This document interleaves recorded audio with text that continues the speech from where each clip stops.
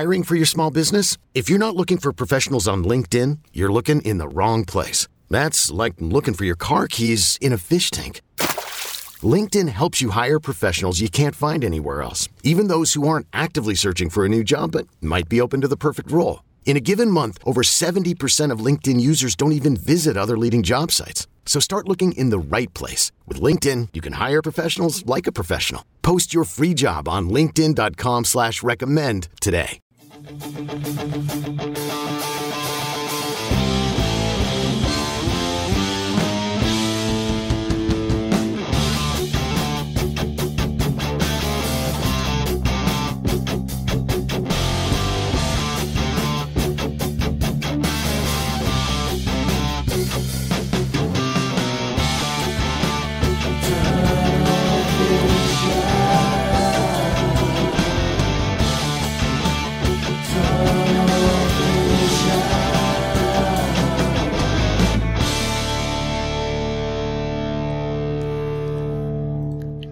Hey everyone, welcome to an emergency edition of Tunnel Vision. I'm your host, Ryan Abraham, joined by Keely Eure and Shotgun Spratling. A little depressing watching that intro, knowing we're not going to get any college football this season, at least in the Pac-12.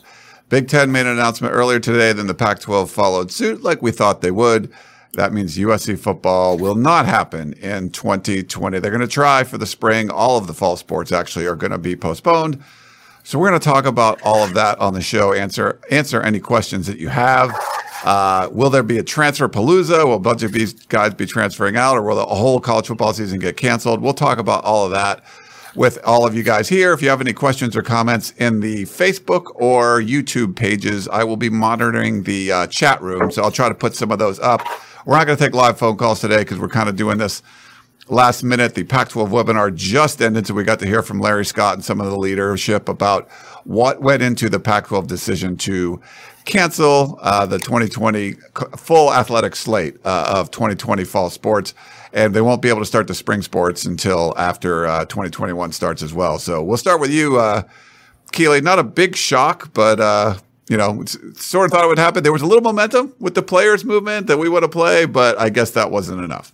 Yeah, there's a lot of thoughts coming out of today. I think the first one is just it's a sad day. It's sad for the players who trained so hard for this. We saw a lot of USC-specific players went to social media to show that they're not waylaid by the pandemic. They're still trying to train and get ready for some season if there will be a season. And, you just think about those players, the coaches, and the admins. Everyone has been trying to make this work. But ultimately, like I said in the last show we just did, we're in a pandemic, and there's going to be things that you can't do, including college football. So it's a sad day. I'm sure I have much more thoughts, and I'm sure we'll get into that. But it's just a sad day. I think everyone loves college football. No one wants to be in this position, and that's where we are today. Yeah, we're not rooting for no college football for sure. No. At least none of us are. I can't speak for anyone else, but we were certainly not. We've been rooting for it the whole time.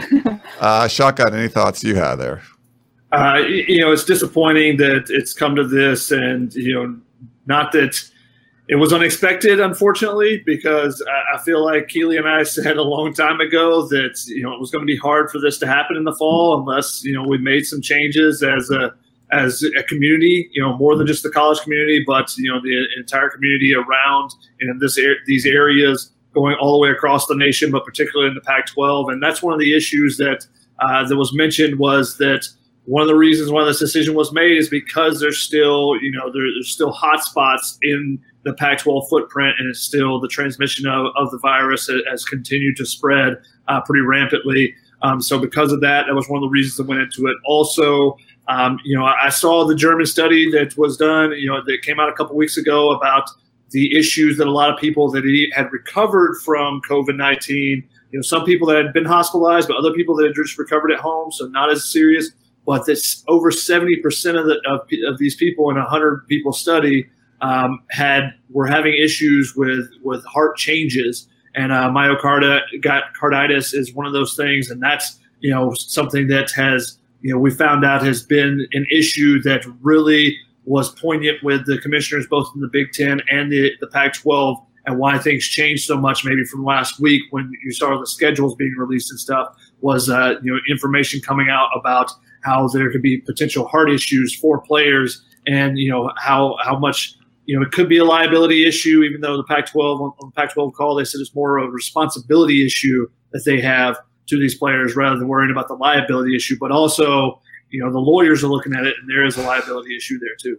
Yeah, we feel for all the players and the parents and everything. Elsie Eccles sitting here with Hunter, so obviously Hunter Eccles playing on the team, and I guess the emojis aren't showing up there, but not super happy obviously right now. The uncertainty, I think the word uncertainty was used quite a bit I believe in the Big Ten conference call. I didn't see as much of that, but the Pac-12 one during that webinar where it just was all about the uncertainty, and you talked about not knowing the long-term effects. We're seeing just completely different views. What we're hearing from SEC people and some of the ACC people about how they want to go full bowl forward, and now we're not seeing that in the Big Ten or the Pac-12. And I think a lot of it has to do, Keely, with the uncertainty. They don't know what the long-term effects are. It's just we knew whatever decision was made, it was going to be really, polarizing. We're seeing people are commenting how this is terrible. People are commenting like it's about time. People are kind of all over the place. But it seemed with the Pac-12, just not knowing the uncertainty of it was enough to postpone things. Yeah, and I think the Pac-12 conference call really highlighted that it's a bigger issue than death rates. It's about long-term effects, and we can't know anything about long-term effects right now when we've only had 6 months of this novel coronavirus. We don't know what's going to happen, and now that we've seen this uptick, like Shotgun said, in myocarditis, where the heart enlarges, we don't know if there's going to be something that pops up in another month. And the last thing that any conference wants on their hands is a player who gets really sick or, God forbid, dies from COVID-19. So it's one of those things where it was always going to be bigger than death rate. And I feel like at the beginning of March and in the subsequent months, that's what it came down to. But it's always been more complex, especially, like I said last week, when you're dealing with academic institutions, they're going to try and go with facts, with science. And that's what one of the doctors on the conference call said.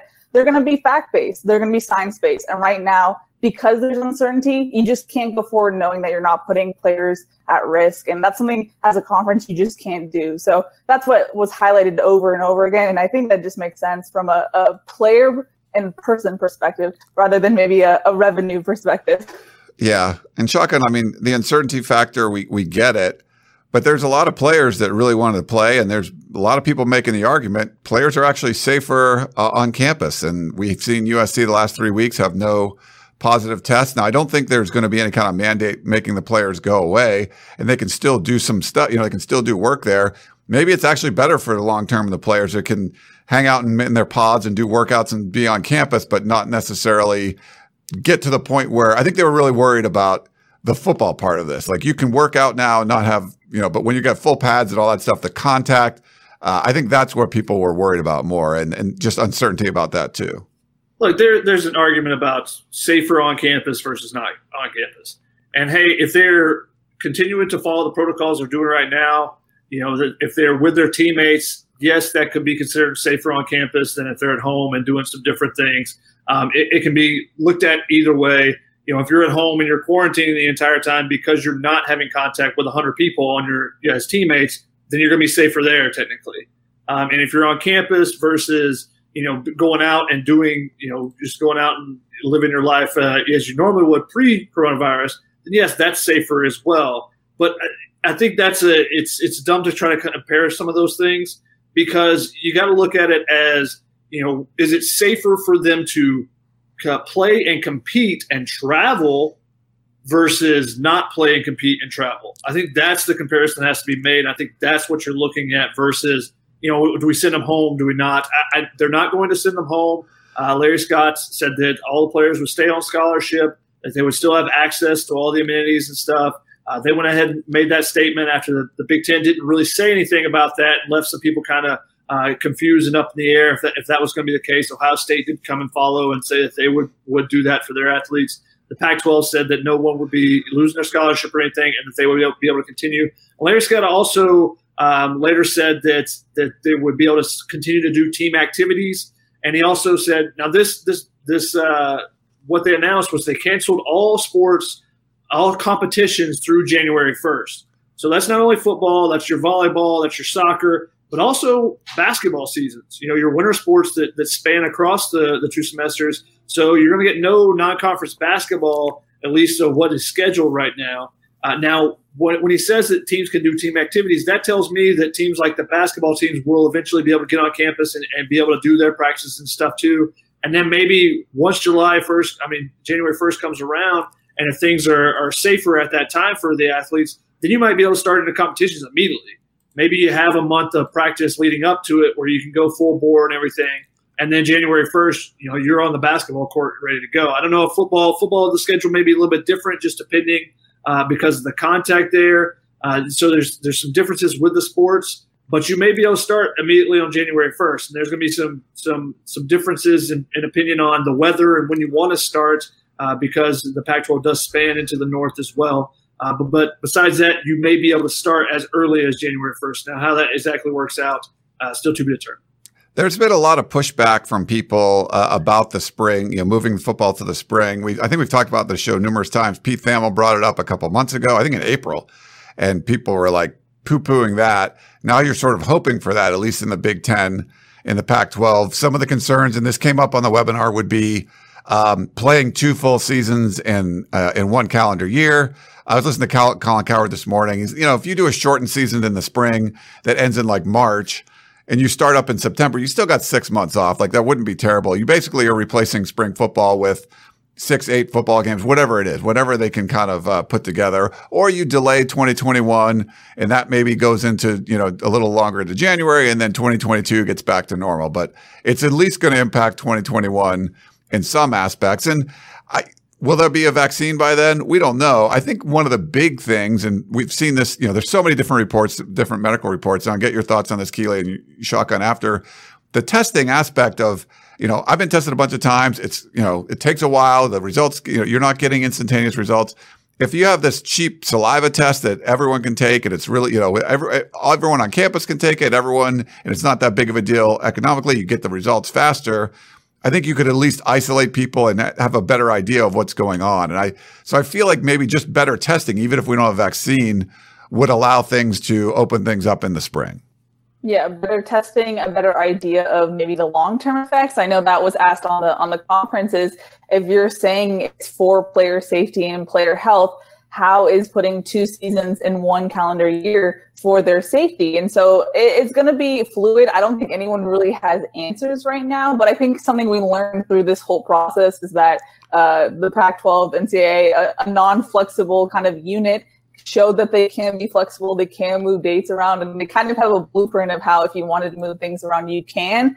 It's just going to come back to where we are at that point in time. Are things going to be much different in December, January, et cetera? Are we going to have a vaccine? We don't know. And I know in June, it looked like we were on a better path. And that's why fall football looked like a possibility. But look where we are now. So I think it's too premature to even speculate at this point. But there's a lot of questions that come with spring football. I mean, what's the point of doing spring football if you're going to have a really shortened season and you're not playing any other conferences? There's a lot of question marks. Of course, we want to see some type of football as soon as possible, but there's so many unknown variables right now. Yeah.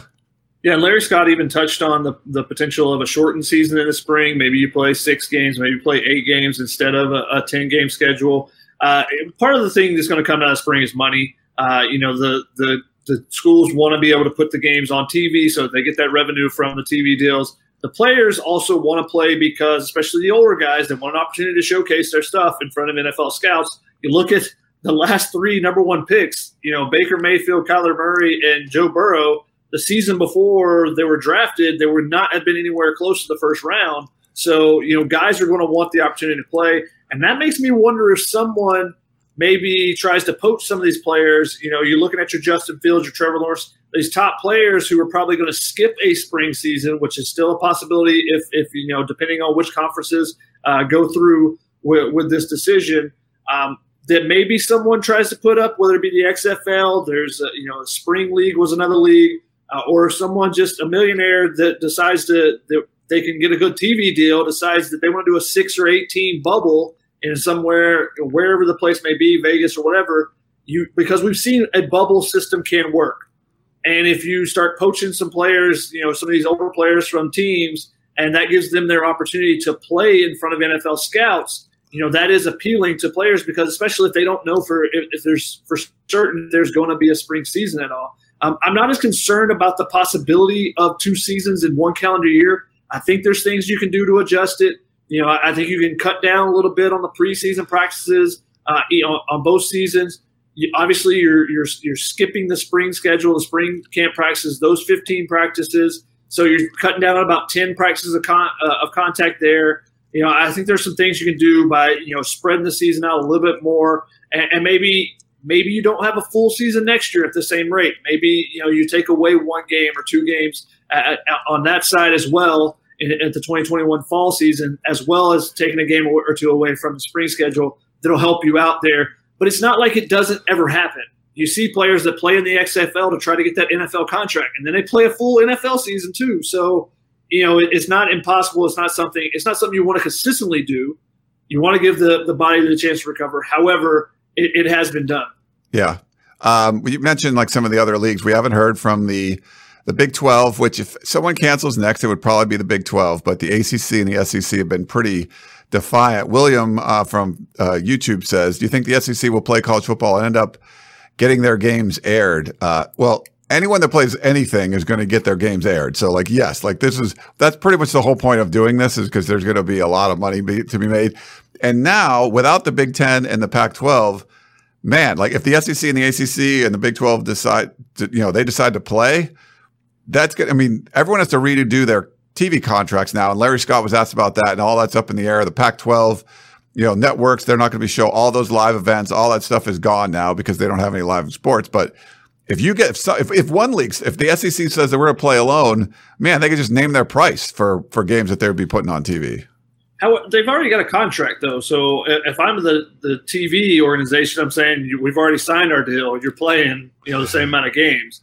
Now, if you want to give, suddenly you want to play that Mississippi State Vanderbilt game and you want to give it more primetime action, you want to move it to a more desirable thing, maybe then you start to talk about, some changes to the contract. But, if I'm the TV organization, I say, hey, we already signed this contract. We want the money, especially with all the uncertainties of the fact that, if there's an outbreak or something, you may start losing games that should have been on TV.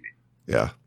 The ACC actually, just to jump in, Ryan, sorry, the ACC just released a statement too saying that they're going to continue on as planned for now and continue to listen to medical advisors. So you did get one conference to jump in today after Big Ten and Pac-12. Yeah, the ACC, I think their medical advisor was from Duke, and he was saying that they could do this safely, which is completely different than.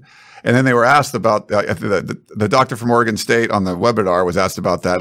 They all talk, they talk every week, but somehow they've come to different conclusions. There's a lot of questions about, and we also have statements from Mike Bohn and Clay Helton. I'll put on the screen here in a little bit. I don't know if I'm going to read them all. They're pretty long, but if you guys have any, we can read little parts of them or something. But the eligibility of players is something that's going to come up. And we talked about this on the show on Sunday. Shotgun brought up what was going on with baseball. Football is pretty weird where you have 85 guys max on scholarship. If everyone's going to retain their scholarship and you're sticking around, what's going to happen? We had a question on Facebook. What will happen with player eligibility in the allure of early declarations for the NFL? What's going to happen to early spring enrollees? Could they be eligible to play right away? There's a lot of questions about how do you classify these players now that you've postponed or canceled one of the seasons, and you could have a pileup of scholarships on the team. Maybe start with you, Keely. I mean, Shotgun tweeted this out almost immediately. Now that we know that January 1st is at least the start date or the earliest they could start, what happens to early enrollees? What happens to guys who you are planning on getting on the roster? What do you do with your seniors that were supposed to graduate? Is there going to be a bigger cap for rosters? It's going to be really interesting, and that's where you need guidance from a bigger body, from the NCAA, and that's something, if the last 6 months have shown, we haven't seen at all. So it's going to be really interesting to see what goes on going forward. Is NCAA and the Board of Governors are going to have to weigh in on eligibility, and right now, I don't know where they're going to side. Yeah. Yeah, I think that's a big thing. I think that's something that Larry Scott mentioned, is that he hopes the NCAA makes a quick judgment on eligibility. That's something they're waiting. And you can go back to the Ivy League and the fact that they canceled their fall season, like 40-something days ago, or maybe it was 34 days ago. And they've heard nothing from the NCAA about what it's going to be. And we did see that the NCAA has set the precedent that with the spring athletes, if they lose their season, they gave them back that year of eligibility. So if there isn't a spring schedule, and I think that's what it comes down to. I don't think that you're going to cut off people if you still have a spring schedule. You're not going to get an extra year of eligibility or anything there. The question then becomes, normally there's a lot of seniors that graduate at the end of December, and you kind of push them off your scholarship books as a program to then bring in your early enrollees and stuff. Now that becomes a question of, who's allowed to stay? Do you take some pottery classes and some ballroom dancing, Matt Liner style, to be able to stay eligible for that portion? Or do you start working on a second or third degree if you can? But with the early enrollees, are they allowed to come in? Maybe the NCAA makes a ruling that says, hey, we're just not going to allow we're not going to allow the early enrollees to be eligible to practice and play, because if they do, that changes a lot of things for USC, particularly at the quarterback position. You got two, 4 or 5 star quarterbacks coming in to add to that depth, and that's one of the biggest issues on this roster right now for USC. So if you have a spring semester, that one little tidbit could work out better for USC if there are early enrollees and Miller Moss and Jake Garcia are both added to the roster to give you some more depth at that position. Yeah.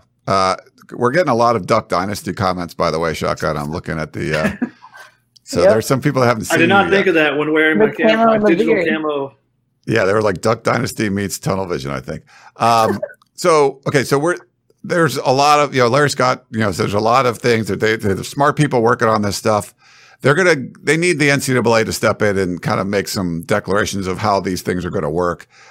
We will see what happens with the other conferences. I don't think they're going to make any kind of rash decisions. I think they're going to, we might be in a couple weeks of, we have no football in half of the in the Power 5, and we have football in the other half. So we'll see what happens and transpires. Keely, were you going to say something? I was just going to say, now the interesting thing is when you don't have unity in the Power 5, do we see a mass exodus? Because if you have, Sankey just came out with a statement for the SEC that said essentially the same thing as the ACC. If you have certain conferences kind of playing with the idea of going forward with fall, do you see a max exodus of players from the Pac-12 and Big Ten hitting the transfer portal, trying to get into some type of conference that will let them play in fall, or at least it seems like they will play in fall right now. So it'll be interesting to see if there's patience if players are advised to wait. I think the interesting quote that came out of the conference was "have at it" when asked about that. That was Ray Anderson, the athletic director from Arizona State, and Raider Trojan. I was queuing this one up next anyway. So, do you think a lot of players will transfer? Thanks for that question. That was good. Definitely going to be something that came up. He was asked about that, and it was sort of like, hey, we're the Pac-12. We're blah. It was just like almost this like.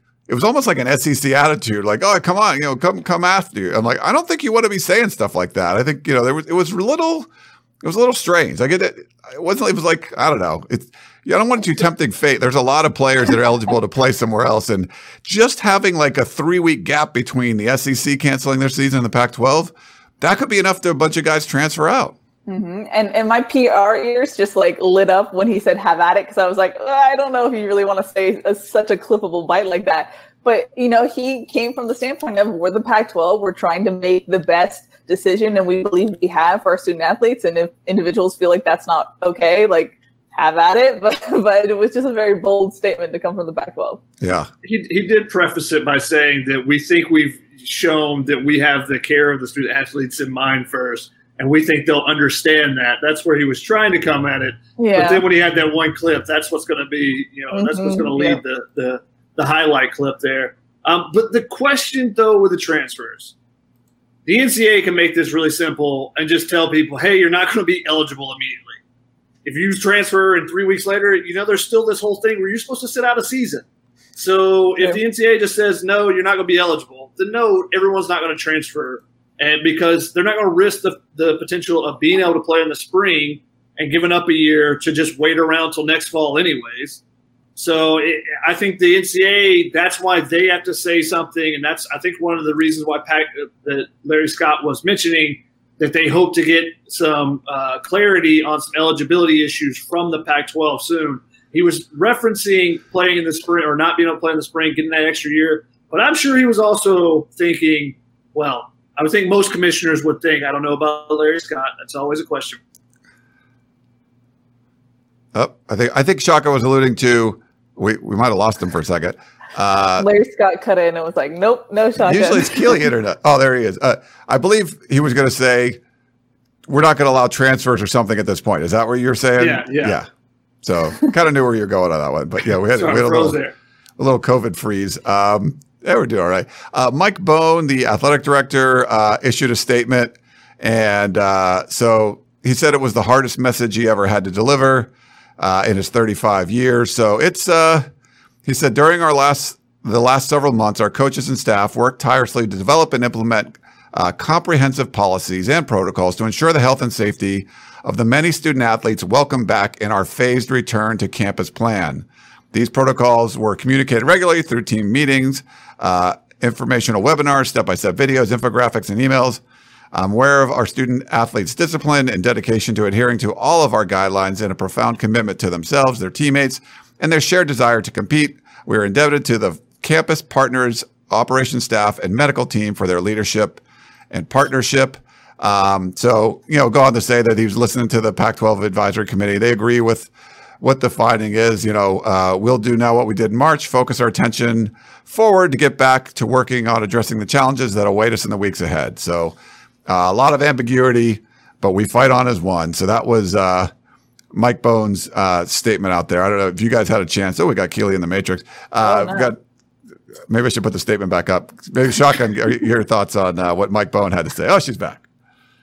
I thought the interesting thing was that, saying, hey, we want to coach, we want to play. We're going to be looking forward to being able to do that at the first opportunity available, basically. Yeah. And I think we have to give credit again to Mike Bohn and company for how well they've handled the situation. As you remember, he came in November, didn't really have a chance to put in his staff immediately. And then you have coronavirus come up. And I think they've done a good job, as evidenced by the fact that they haven't really had a new positive case that was on their campus in the last 3 weeks. So, I mean, this could have been much worse. We've known USC in their history for drama. So the fact that they've handled this well, I think we should give them proper credit. Again, we mentioned this on television Sunday night. I can't imagine what would have been happening with the old administration. So it's good. I think they've shown good leadership. I think they took care of their own business. Like, they made sure that the USC players were safe. That wasn't going to be a data point like, see, USC's players are getting sick all over the place. They, last almost month, they've just kept everybody safe. They did their part. They did what they needed to do. So all this was going on at once. We decided to do Tunnel Vision at the last second. We knew there was going to be a 1:30 p.m. Pacific time press conference webinar from the Pac-12.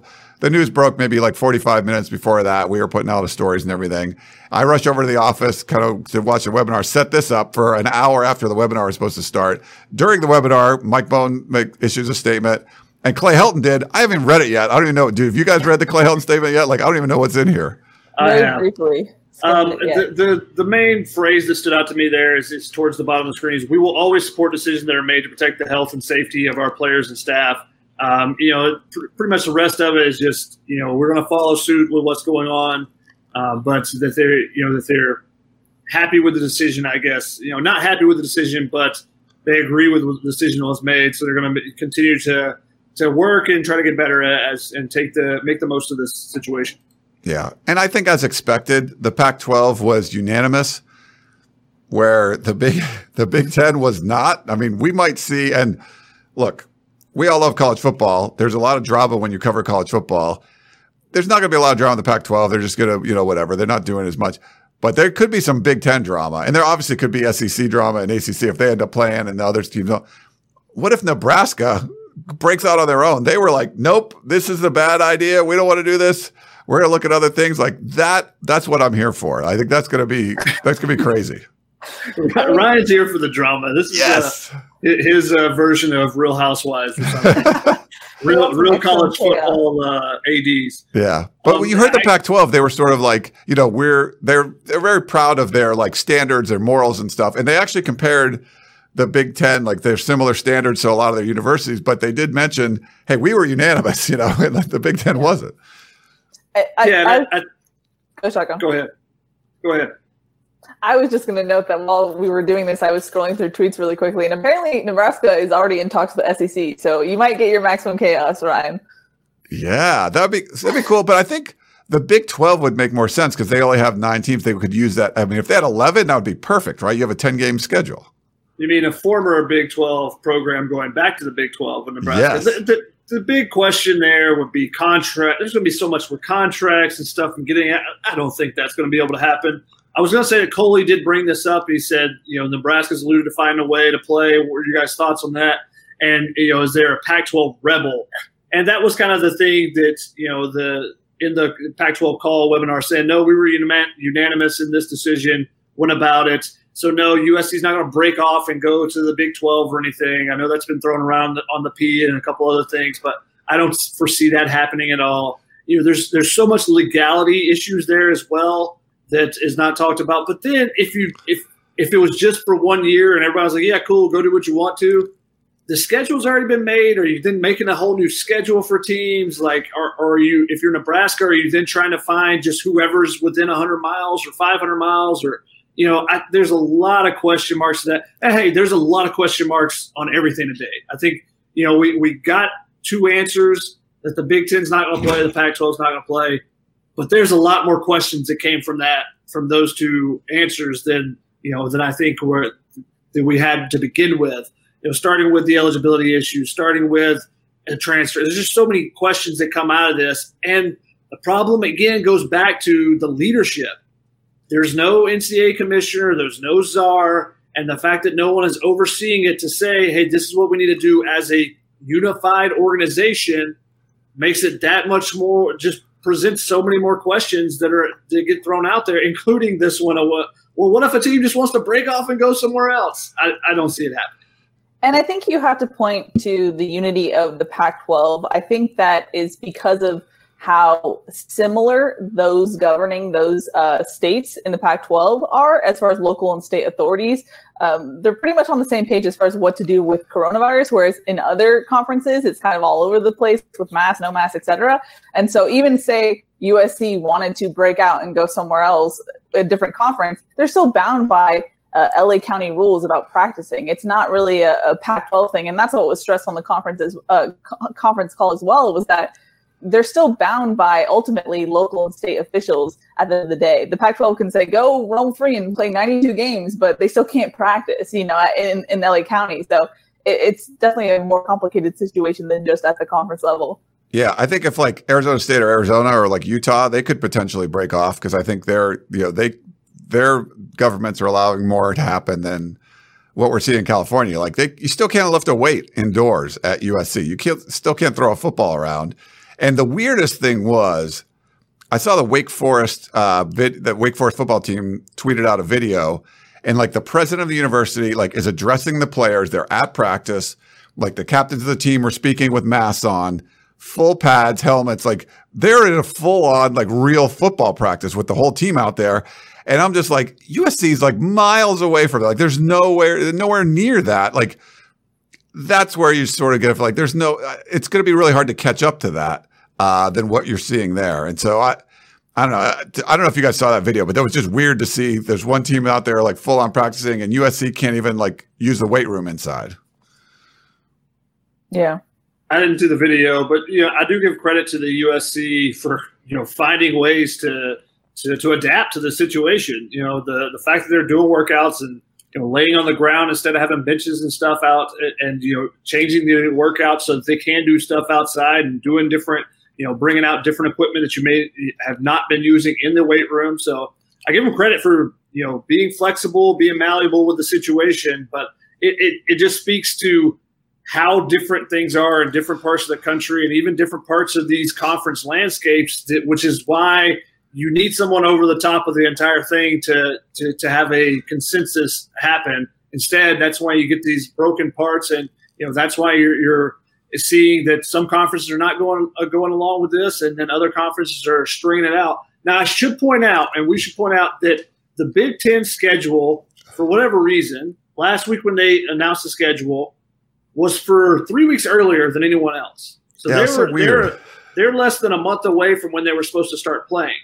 So the SEC was supposed to start September, I think it's 26th. So that gives them a couple extra weeks to sit on this, and maybe they make this decision in a couple weeks as well. But that they have a little bit more time to be able to do that. And that's one of the things that, some of the conferences were complaining about is why don't you just string it out a little bit longer and, push things back to this date that the SEC's at. And, that's something that the SEC, the Big Ten and the Pac-12 decided that even if we try to push it back a couple weeks, we don't think things are going to change enough. And also just pointing out that they would like to get more research particularly about these heart issues and the effect of them. Because I know a lot of people talk about death versus they're fine and they can play. There's a lot of things in between, and there's a lot of things unknown about that. But also, if you look, Michael Ojo was a Florida State basketball player. He's playing overseas. He had COVID earlier, and he just died of a heart attack at 26 years old. So these are the type of things that are scary situations for the people that are making these decisions. And I think that situation reinforced. And now I don't know if those are directly linked, but he had what was reported was he died of a heart attack earlier this week, but he had COVID earlier, in the early portions of the quarantine and lockdown and stuff. So if you see those type of real life examples, and that puts a real fear in your administrators and your presidents that are looking at these type of situations. Yeah.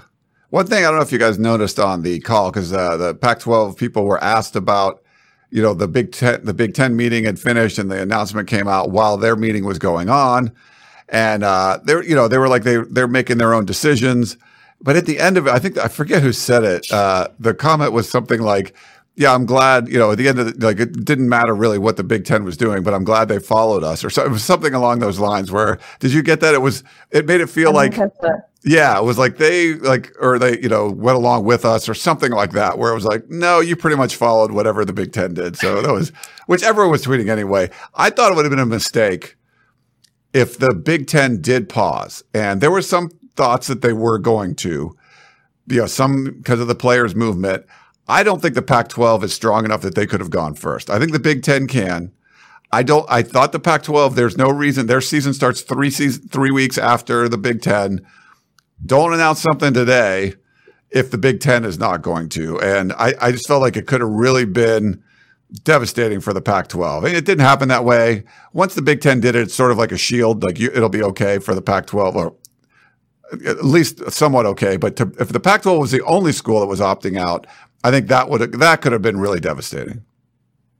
Yeah, I've always said that to me, it seemed like the Pac-12 was waiting for someone else to go and then they could follow in. I think the Pac-12 is very brand conscious in that sense, where they know that they're kind of like the little brothers, and they didn't want to be the first one to opt out and appear as quote unquote weak to do so. But so I always thought it was going to be Big Ten, Pac-12, and that's what we saw today. There must have been a sigh of relief, Shotgun, in that room when they're in this meeting, they're like, yes. They definitely did not frame it that way in the Pac-12 media call. In the webinar, the Oregon president in particular, Michael Schill, who was on the call, said, "We view ourselves perhaps the most progressive of the conferences. We think ahead. We care deeply about the student experience, about student welfare. We'll always put that number one." And then he went on to say, he's like, "Oh, well, probably the biggest disagreement," he's like, "we were unanimous. Probably the biggest disagreement was over wording, over a the or an And I was like, that was the disagreement. That's interesting. Which that makes you, if that was true, and the way they framed it is, then they didn't care. That is what they said. They said they didn't care. That framing makes it sound like they were going to make this decision regardless. But I think it definitely eases the burden on them, at least from the national perspective, that the Big Ten did it at a similar time. Now, whether they were concerned about what the Big Ten, who knows? The meetings were actually going on at the same time. But I think it eases the burden to not be the only one sitting out there right now. Even if the Big Ten were to make the same decision tomorrow, I think the burden on them today would have been maybe a little bit too much for a commissioner like Larry Scott. Yeah. Put your PR hat on again, Keely. How many uhs do you want in your press releases? It's like a the or an I'm like, I was like, what is that? Why would you say that? I was like, how do you debate about those articles? But I think it was just, he was just speaking. He was just speaking. Yeah, it was like just flowing out and but it didn't make a ton of sense, but that's okay. Yeah. The other thing, and someone tweeted out at me, so I'm sitting on my couch and like, obviously you're getting ready for the news. You see, I think it might have been Thamel, the first one that tweeted the Big Ten one. And then you're like, okay, so the day started. Like, here we go. Boom. We're ready to go. And luckily, I mean, I have like a streaming service. I'm on Hulu Live. Flip over to the Big Ten Network. I watch some ESPN. I watch some Big Ten Network. You can watch that pretty easily. I don't have the Pac-12 Network on that. I can't watch it. I get it with Sling if I need it for the season, but I'm not going to need it now. So flip it over there. But they're live coverage, like boom, right away. And then I have people tweeting me like the Pac-12 is showing like 2018 Oregon State games right now instead of any kind of live thing. They did this webinar like that was, but no, like, why aren't you having like Yogi and Ashley out? Like, why aren't they on there just talking about this? Like, that doesn't make any sense to me. It's just, you're going to go like months without live programming. People will watch this right now and they weren't doing it. Yeah.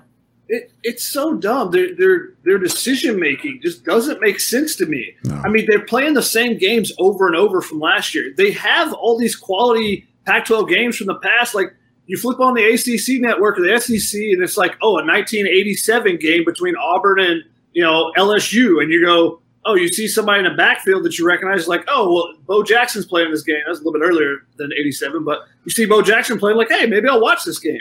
If you put a John Elway Stanford game on, I'm gonna watch this game. Let me see John Elway in college. But no, it's just the same games from last year over and over and over, and you have 7 networks or whatever it is, like. You have so much content that you could be putting out there, and they're just playing the same things over and over. And then that goes back to the live stuff as well. Like when breaking stuff like this happens, it's not that hard to patch in that webinar onto TV. Hey, yeah. It may not look great. People aren't going to care about how it looks.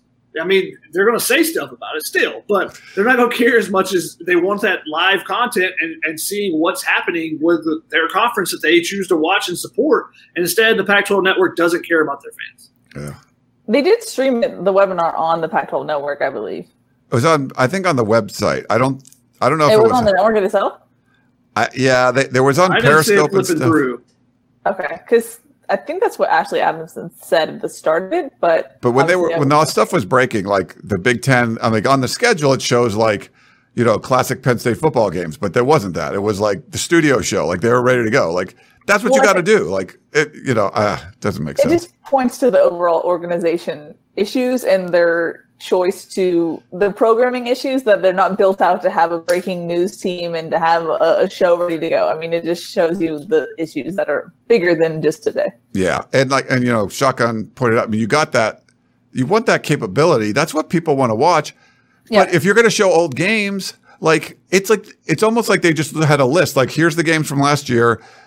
This one, Oregon State, Washington State, like some inconsequential game that was like shortened by a lightning storm. Like, doesn't matter. Like, oh, well, that's the next one up. Not like, hey, this was a really exciting baseball game that determined blah, blah, blah. Like, it doesn't even seem they care about that stuff. It's just more about, well, we have to show these games. And here, like, no one like that knows sports is like, what would people want to watch? Like, they don't care about this game. There's going to be exciting soccer games or women's basketball games, but you got to pick the right ones. I don't even think they're doing that. Yeah. Well, when you're competing with the heavyweights of ESPN and the likes of those, you have to find out what's your advantage, what's your corner that you can take. And they're the conference's network, and they're not exploiting those advantages that they inherently have. So it's just a overall issue. Plus, there should be football on like all the freaking time because it's football. That's what we want about. This comes up a lot. I don't want to spend a lot of time on it. Just real quick, Rad, sure. Before you get to that, I like college baseball, but like I don't have no real inclination, but I watched I think a 2000 or 1998 Florida State game because Buster Posey was playing in it, and he had just ridiculous numbers, and they're playing Wichita State, and it was his last game at home. I was like, oh, Buster Posey, and Doris Burke's on the call. I was like, this is great. I want to watch this. I have no clue what's going to happen in this game. That's the closest thing, and I hate when they tell me the result in the description. Of the game. I don't want to know what the result is. I mean, maybe tell me something dramatic may happen in the game, but I don't want the result because that's like a live sporting event to me, just because I don't know what's going to happen. Yeah. Good point. So a lot of stuff about Clay Helton and the contract and everything, and this came up on the Peristyle. Okay, so I was told by people at USC the way those contracts work pretty much across college football is it's a year-by-year thing. So if no season happens, it doesn't it rolls over another year. Like that, Clay Helton was paid in 2020. Even though there's not going to be a football season, he's paid to be the head football coach. If you're looking at the length of his contract, it's 1 year off of his contract. So there's no issues with something like that. It's not like he gets an extra year added because he still was paid. So that's come up a bunch. I just wanted to kind of address that. Yeah, the contracts are built on years, not on seasons.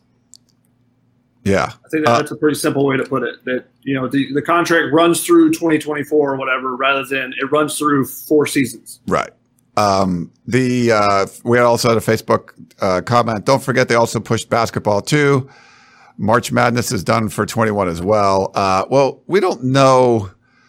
We just know that they're not going to be able to. Yeah. I mean, at least in the Pac-12, like the Pac-12 is not going to be able to play non-conference basketball games, at least in 2020. Basketball is going to be more complicated. Cutting the end of the season is easy. Cutting the beginning for some teams might be harder because then, like, say the Pac-12 doesn't play non-conference games, but the SEC does, and the ACC and most other people do. You're only basing, like, the tournament committee's picking on just the conference schedule. I don't know how that will work, but that's and the Big Ten didn't make that announcement. I think the Big Ten's was only for football, if I recall. You'll have similar things as if the schedule were to play out, if all the conferences had decided to play in the fall. Okay, well, who goes to the playoff? How do we know who the best 4 teams are if they've only played in their conference? I think you'll have the same thing with college basketball. Now, there is the possibility that they move the schedule some if it ends up more conferences do this rather than just the Pac-12. Now, this could hurt the Pac-12 if they're the only ones to do this. But, the Pac-12 was going to 20 games anyways, so they're going to have to reschedule a couple of games that were going to be played this fall. Before the calendar year changes over. So they're going to have to do some things there. But if all 5 conferences ends up having to do something similar, they could push the season towards, it could be May Madness instead of March Madness. You could just flip the schedule over. You could potentially keep the conference games where they are and then play non-conference after. You could do some wild things, but there's no limit that the college basketball season has to stay at the dates it is, if something like this has happened, which we're obviously seeing with football and the potential of moving to the spring. Because baseball goes all the way into June. So it's not like you have to finish before your school is out or anything like that. That's not an actual requirement of the NCAA. We had another topic that's going to come up. Good question here from Adrian. Who are the players expected to leave for the NFL now that the season is canceled? That's going to be, a big thing. So the guys like Trevor Lawrence or, ACC is not canceled yet. He's around. Justin Fields, probably a top 3 pick in the NFL draft. Like, he's going to be gone. So that Ohio State's not going to have an opportunity, most likely, to go with him. For USC, the name that comes, right off the bat is Amon-Ra St. Brown. But we'll talk about him. Maybe start with you, Keely. Any other names that you can think of, and then we'll get Shotgun's thoughts. Yeah, the biggest one, like you said, Amon-Ra St. Brown, and then probably Jay Tufele. Elijah Vera-Tucker is an interesting one just because he, had time at guard, was going to kick out to left tackle, and that probably could have helped his prospects. So it's interesting because he definitely needed time. This is a class right now, a draft-eligible class where you mainly look at Amon-Ra St. Brown, but I'll kick it over to Shotgun right now. This is going to come down to, those guys that got grades last year. They look at it and say, okay, well, who from my position went last year in front of me? Then how far do I kind of bump up on that totem pole potentially? Because all those guys, Amon-Ra St. Brown's the only one that doesn't really have something to prove. Amon-Ra St. Brown has so much tape already from being basically a day one starter, whereas Jay Tufele has some really good tape, but he still needs to show some things. Elijah Vera-Tucker, like Keely said, can definitely boost his stock if he can show he's a left tackle versus just a guard. So while he has some good tape already, if he just wants to be looked at as a guard, then I think that he could potentially enter really quickly. Talanoa Hufanga, I think there's a lot of question marks with his ability to stay healthy, so that might be one. He doesn't have a ton of tape just because of his injuries and stuff. So I think there's a lot of guys on USC's team where it's going to be interesting. And I'm actually going to do an article after this about the people that are going to have the toughest decisions going forward because there's some deficiencies in our games, or just they don't have enough tape for NFL scouts to be excited about and be sure about it. And that's going to be a big thing across the country. And I think depending on how many other players go out, that might actually lead to determining if you still have a bunch of guys that are going to play, then you might say, hey, I need to play too so that I can show I'm better than that guy or whatever it may be. But depending on how much tape you already have and how much you've already shown, what deficiencies you have that you want to show to those scouts, those are the guys that are going to have those tough decisions. Those guys that you already have lined up for the top 15 picks, those are guys that had already opted out. The guys like at Michigan State and Virginia Tech and stuff like that. You're going to see anybody who's probably thought they were going to be a first rounder, they're probably going to sit out. But guys that are questionable, especially guys that could be a first rounder to a fourth rounder, there's just so much money difference between first and fourth round that you might want to play and show yourself, even if maybe you play for half a season in the spring, or maybe you do something. There's a bunch of different ways this could play out.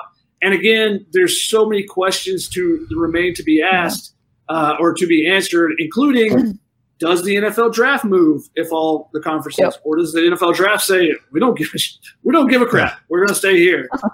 So we're going to be in April. You guys do what you want to do, but there's a lot of things there, and whether or not you feel like you've been scouted accurately to whether or not players will continue to play or to opt out. We're seeing similar things in high school with the extended dead period, where there's college athletes, high school athletes that just aren't going to be able to show show what they're able to do and maybe get a better offer. If they have a FCS offer, could they get an FBS offer? If they had a group of 5 offer, could they got a Power 5 offer? CJ Stroud, I think, was an example. It might have been Greg Biggins gave that, where, he was committed to Baylor and then blows up at the opening, has a great senior, and then he becomes an Ohio State guy. So that would have been a benefit for Baylor. You get a guy that's, we saw as one of the best quarterbacks in the country last year, but him being able to play that final season and being able to go through the opening and all that kind of stuff allowed him to kind of upgrade his offer. That's going to be tough. And anyone that wants to get upgraded, Shotgun already mentioned the last 3 number 1 picks would certainly not have been number 1 picks if they didn't have their senior season. So it's going to change a lot. But the NFL is like this rolling machine that's like nothing's going to stop it. So if they move something, it's not going to be for the benefit of the college players. It's going to be because their GMs and stuff we want to see what happens in the spring or blah, blah, blah. That'd be the only reason they would move it, I think. Yeah, your guys like Trevor Lawrence, Justin Fields, who've got plenty of tape, that I think they're the ones. Penei Sewell, he's not going to play in the spring.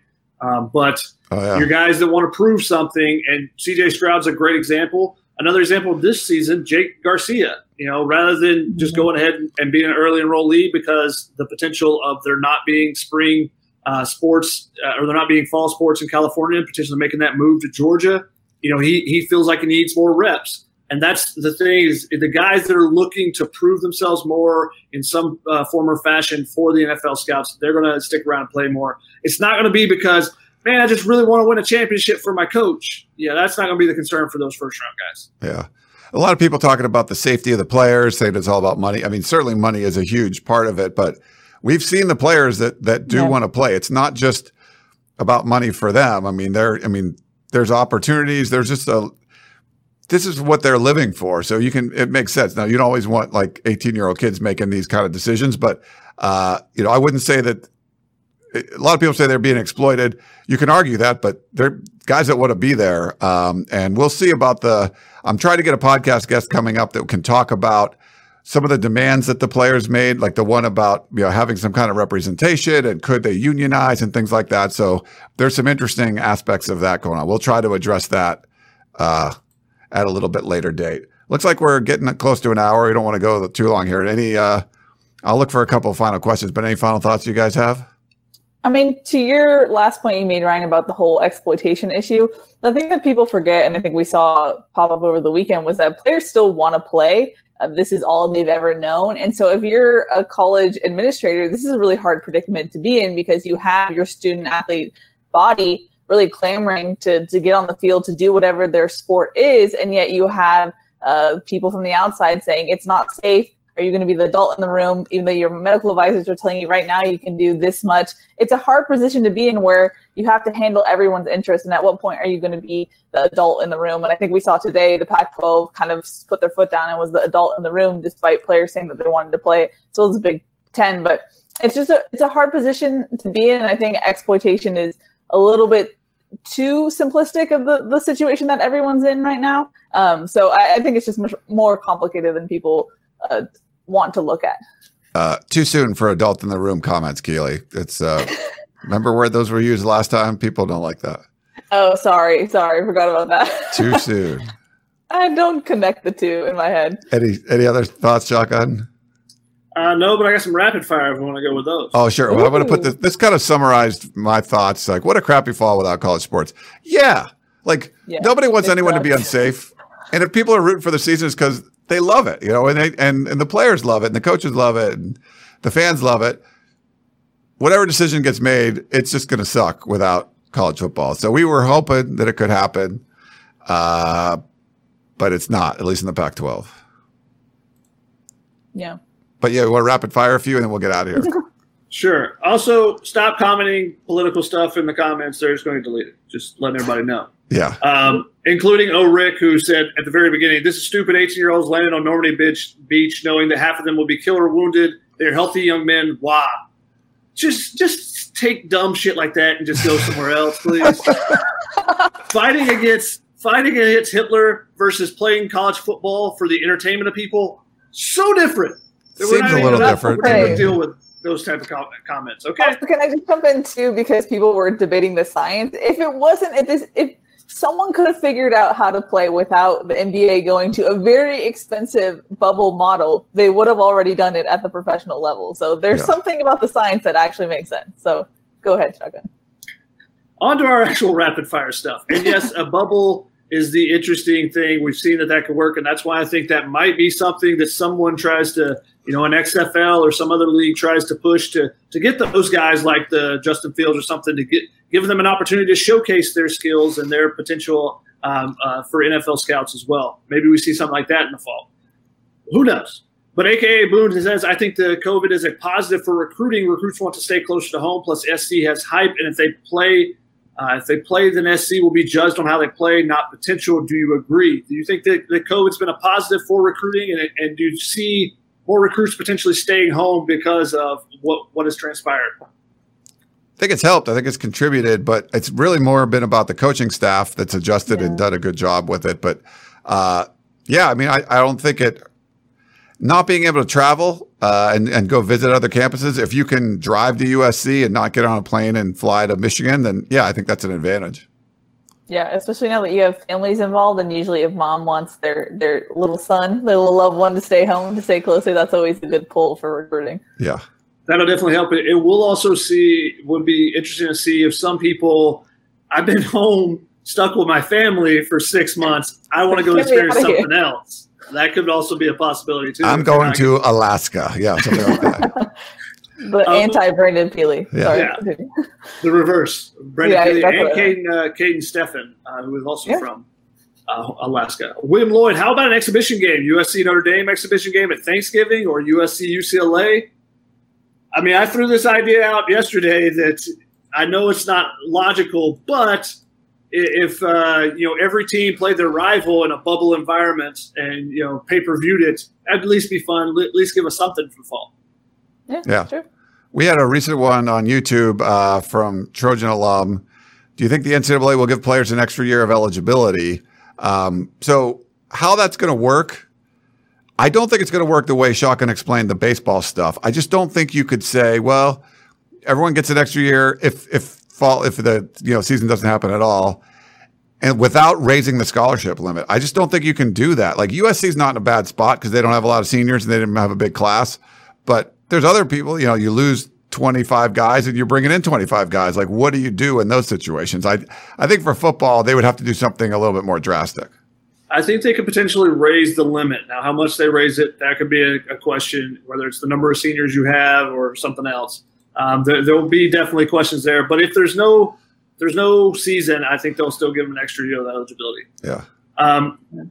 how much of a burden of losing the football season is it going to affect other non-revenue generating sports at USC? We saw Stanford kill 11 programs. Now, I think they were on the chopping block already. This was sort of an excuse. There could be programs at every school that were like, well, we should probably cancel it. Well, we can't. Well, now you can. You got an excuse. Yeah, I would be worried about every non-revenue sport out there, because football drives the bus. And a lot of people don't like to say that, but when it comes down to the revenue, I think John Wilner went over some of the data, and we talked about this before. It could be up to 75%. Keely was saying at USC it was even higher than that. It's a lot of revenue generated from football that's not going to be there. And I think on the Pac-12 call, they were talking about doing there's the revenue side and there's the expense side. So they're going to be cutting expenses. One of those expenses are sports that cost money that don't bring in anything. So I would, if there's some sports out there that maybe aren't as popular, that cost a bunch of money, they could be on the chopping block. And the thing that I don't think we're not going to see yet, but we're going to feel the ripple effects of this decision for years to come, and how it affects not only college football, but athletic departments as a whole. And we're just at the tip of the iceberg right now. So it's going to be, when you affect revenue this much, there's going to be more things to come. Yeah.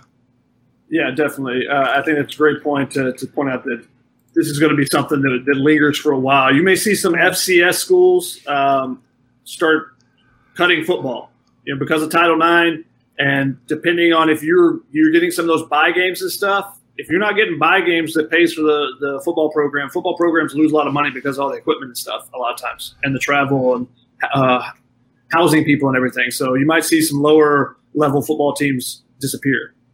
Mm-hmm. But do a couple more, Shotgun, and I got one last one whenever you're done. But do a couple more, I guess. How about Randon Myrick, I think I believe is the name. How about an in-house bubble and televised scrimmages from each school so players can show their ability on tape in the event that they aren't eligible next season? That's a very interesting idea, as long as you can get to the point where you're okay with contact. As far as staying in your own bubble and everyone's tested, that's a pretty good idea there, and something that that maybe some schools might want to consider. I mean, you'd watch that, and that Pac-12 network would televise that for sure. No, they wouldn't. And it'd be a great.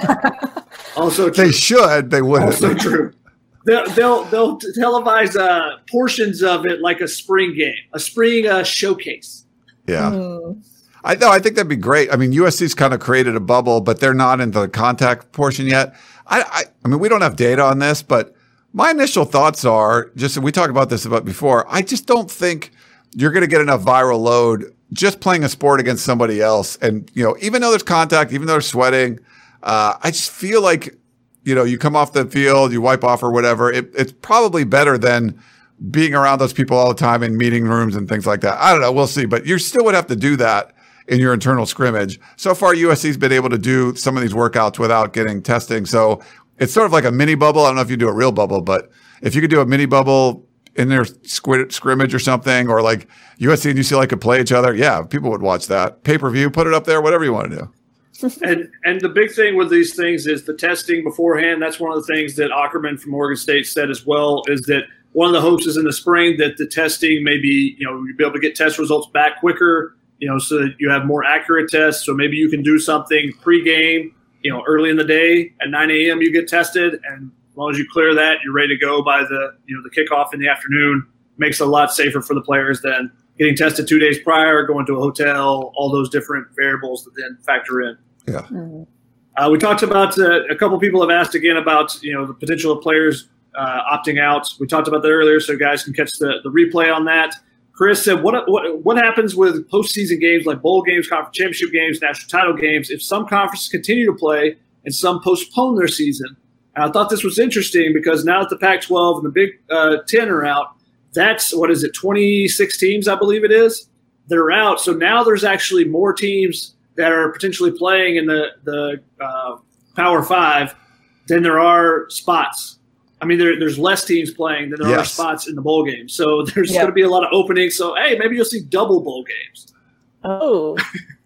Yeah, we don't know at this point. There'll be some different conversations with that, depending on how things play out in the next few weeks. Is that it? Are you? I think there was one more question for Keely. Oh. You've been around the from Coley. You've been around the players. Do you feel there would be I think it meant psychological effect for the players watching other teams play while they are forbidden to do so? Oh, without a doubt. I think that is an easy, of course. I mean, and that's something that I think Mike Bohn has mentioned, and I think Larry Scott has mentioned as well. There's a huge mental aspect to this where you've been training your whole life to play. I mean, just listening to or just seeing the tweets. I mean, Jordan Iosefa was like, I'm a redshirt senior. I worked so hard with my knee injury to come back, and this is what I get, you know, and credit to the players. They were like, control what you can control, continue on, fight on, you know, but of course it's going to be a mental toll. I mean, it's a mental toll for me, and I just covered the team, let alone I don't even play, you know? So of course this is going to be hard for them. And of course there needs to be something in place for the mental side of this, because it's going to be hard not only to not play on your body and in that whole situation, but mentally it's going to be really hard as well. Yeah. Yeah, I think we're going to see psychological effects from this, the 12 months from March to next March for the next 10, 15, 20 years on the nation as a whole. Trojan Lump said, as a former player, I feel safer with my teammates and other players because we're taking the necessary steps to protect ourselves and our teammates. Normally, I would agree with that, but then you have a situation like the Cleveland Indians where Carrasco last year had leukemia, so he's obviously immunocompromised, and he has two teammates leave the hotel and go out, two pitchers that he's in contact with all the time, and they've been sent home. So, yeah, you would think your teammates would care for you, but sometimes people don't, especially more so with 18 to 22-year-olds. Yeah. And lastly, Ryan from Jasper, how does this affect our favorite show on earth, Tunnel Vision? I've had that one. That was my last one. I pulled it up there. All right, Jasper, hold on. Let me show you something since Keely's going to the Matrix. Here I am in the studio by myself. I hope someone soon will be sitting there, me, and someone there, and then Keely sitting here.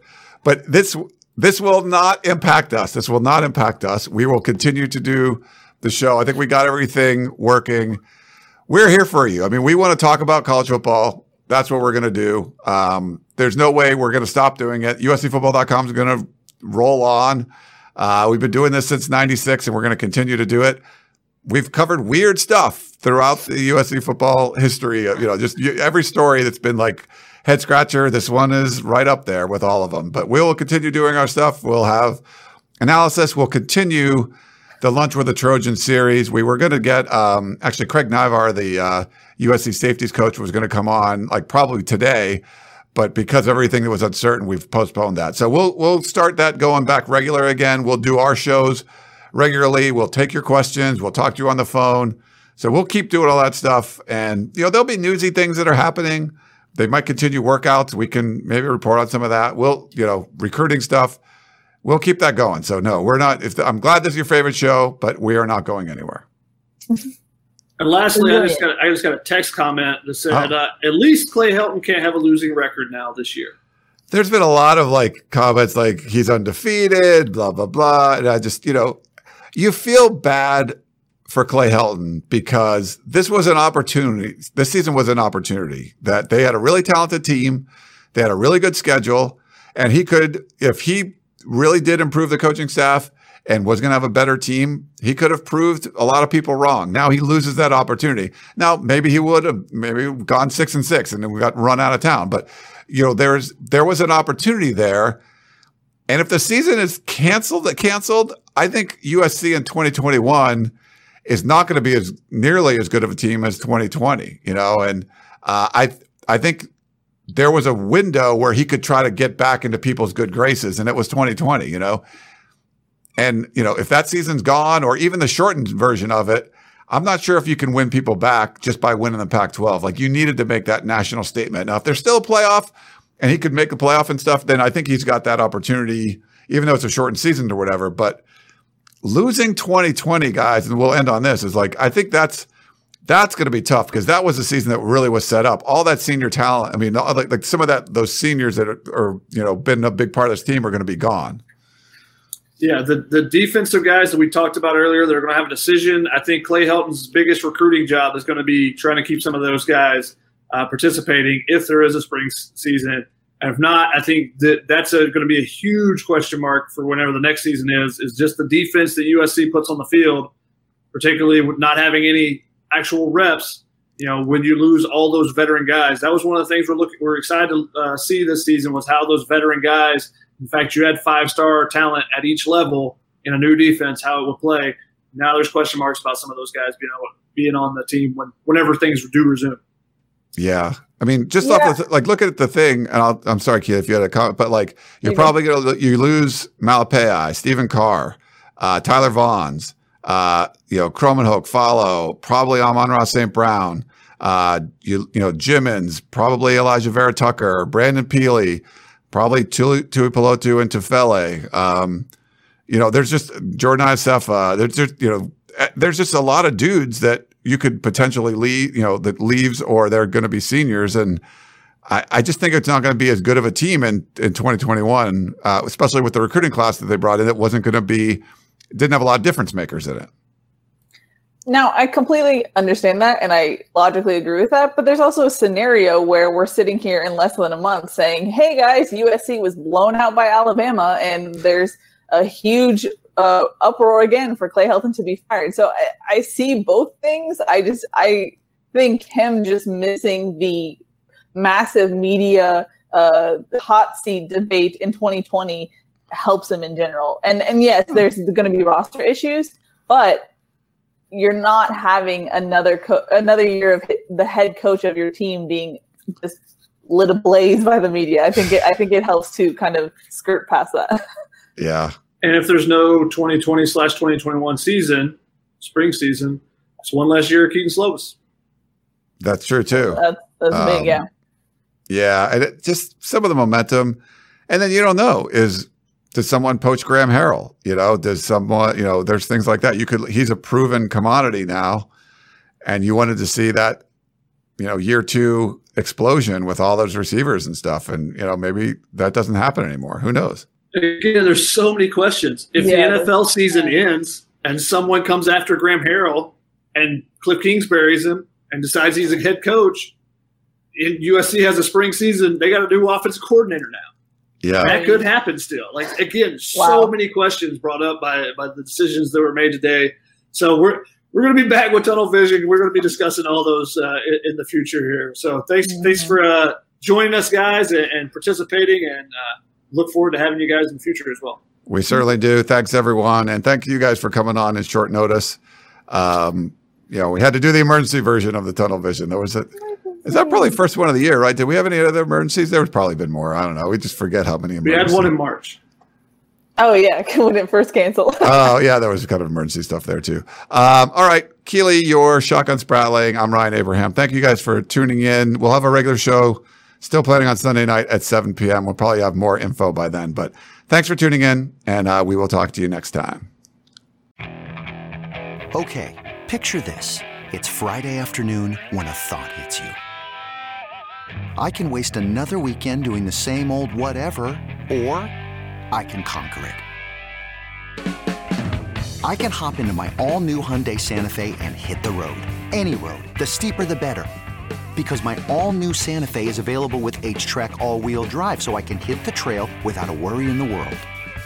Heck, with 3 rows and best-in-class rear cargo space, I can pack the whole family in with all our gear. We've got available dual wireless charging for our phones, so we'll never lose touch with civilization, and we won't lose touch with the primordial power of Mother Earth. So which is it?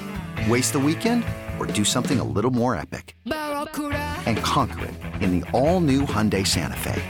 Visit HyundaiUSA.com or call 562-314-4603 for more details.